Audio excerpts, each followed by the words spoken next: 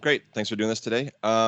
Just can you guys please clarify the exclusivity of the figures included in the HasLab? There's some conflicting reports and impressions. We just want to make sure folks know clearly what they're going to miss out on if they do the unthinkable and don't get the ghost. Is it these specific season 3 and 4 outfits in general? Is it just some accessories, the head sculpts, or just the cards? Can you talk about that a little bit, please? Yeah, so the mural card backs is definitely something that we've mentioned as part of this HasLab campaign, and we love that mural artwork, as James is repping right now in his background. So that kind of spans both classic and now new entertainment, as we saw in the Ahsoka live action series show. So that's definitely exclusive as we announced for it. And then obviously those characters are, like you've mentioned, their season 3, season 4, those end of season Rebels appearance. And some of those are obvious with Kanan and his alt face and everything like that. Those come from that season. So those are what is exclusive specifically to that. And that's what we, are hoping to unlock. Chris, anything to add? Yeah, it's those figures and those outfits. That's exclusive. The card backs are also exclusive. So yeah, it's that combo. And I know fans were confused on whether the figures could come out later with different card backs. No, those versions of those figures are exclusive to the HasLab. Okay, thank you for confirming. Yeah. So their only way to get their season 4 appearance.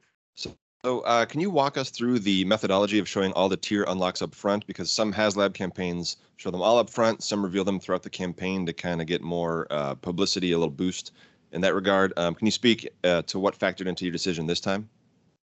Yeah, I mean, we've done both, as you know, and other brands. We also take learnings from them as well. So it's definitely something we listen to the community and see how they react, especially to our own campaigns and how they react.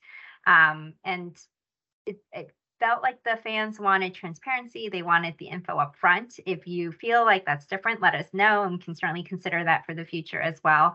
But that seemed to be like the impression that we got for this campaign, especially since the tiers all kind of connect to each other with that mural card back. It was a story to tell, and we wanted to tell it up front. Because it was such a crucial piece to like the crew. So that's something that went into the thinking for this specific campaign. But yeah, again, we're always learning, adjusting, adapting based on what the community tells us. So if you guys feel like there's other things you want to see instead, let us know. But I think this was the right call for this campaign. Yeah, thank you. Thank you. And just to note, that doesn't mean that this is the way forward for every campaign in the future. I mean, HasLab's evolving and changing thing, and if it makes sense to do things differently in the future, I mean, we'll look at that too. So yep. We're constantly learning. We're doing the best we can. I'm going to skip ahead because we're kind of on the subject, and we know you can't reveal anything at this time, and you have a live stream next week. But some collectors might be on the fence about backing the ghost because they want to make sure there's going to be meaningful world building in the line around the ghost, as you have done with the sail barge and the Razor Crest. So can you give the community some assurance that Rebels and Ahsoka will be meaningfully covered in TVC after the campaign ends? Well, and yeah, and you already said it for me. Like, we can't reveal anything we haven't talked about, or can't talk about anything we haven't revealed, both ways. But I mean, the ghost is a cornerstone of world building for Rebels. So, and I mean, there's a lot of that there in the ghost, but it's definitely in our minds. I'll tell you that. So. Yeah, especially since we've seen the ghost in new entertainment. So, or not, we know. Well, we did. If you knew where to look, you could see it in those first couple episodes. The little tiny corners of the ghost. It's there.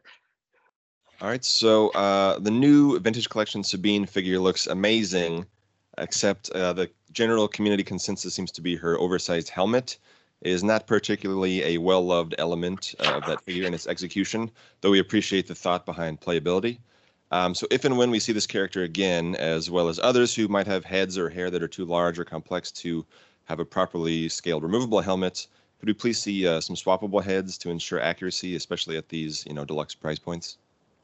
Yeah, I mean, it's not an unreasonable ask, and it's something on our minds too. And we just told you that if we get to 17,000, that there's a Sabine involved in that play. It's a perfectly reasonable thing that might show up on her. But yeah, like, I mean, you said it, like, we prioritize playability of that removable helmet on that version, but swappable head helmets or removable helmets, like, it's all stuff in the bag of tricks, let's say, for TVC and how to address figures differently. So yeah, I think we will continue to do both versions on different figures as we go forward, just depending on what we prioritize, playability or authenticity, I guess, in one way. I mean, it's a little tough to describe it as authentic. It's authentic looking maybe, but it's not authentic in function. So, I mean, but I think you get what I'm saying. I mean, they're both viable options, and we will most assuredly do figures in both versions going forward in one way or another. People brought up the elbows on the 8D8 figure in the Jabba the Hutt set, and I gotta say, when I rewatched Book of Boba Fett, he's using those bad boys a lot to express himself. So, any chance that can be added, even just as like a simple hinge? I know it's small and I know it's hard, but IG-11 has lots of joints. You know, it's been done before, so could it be perhaps factored in here?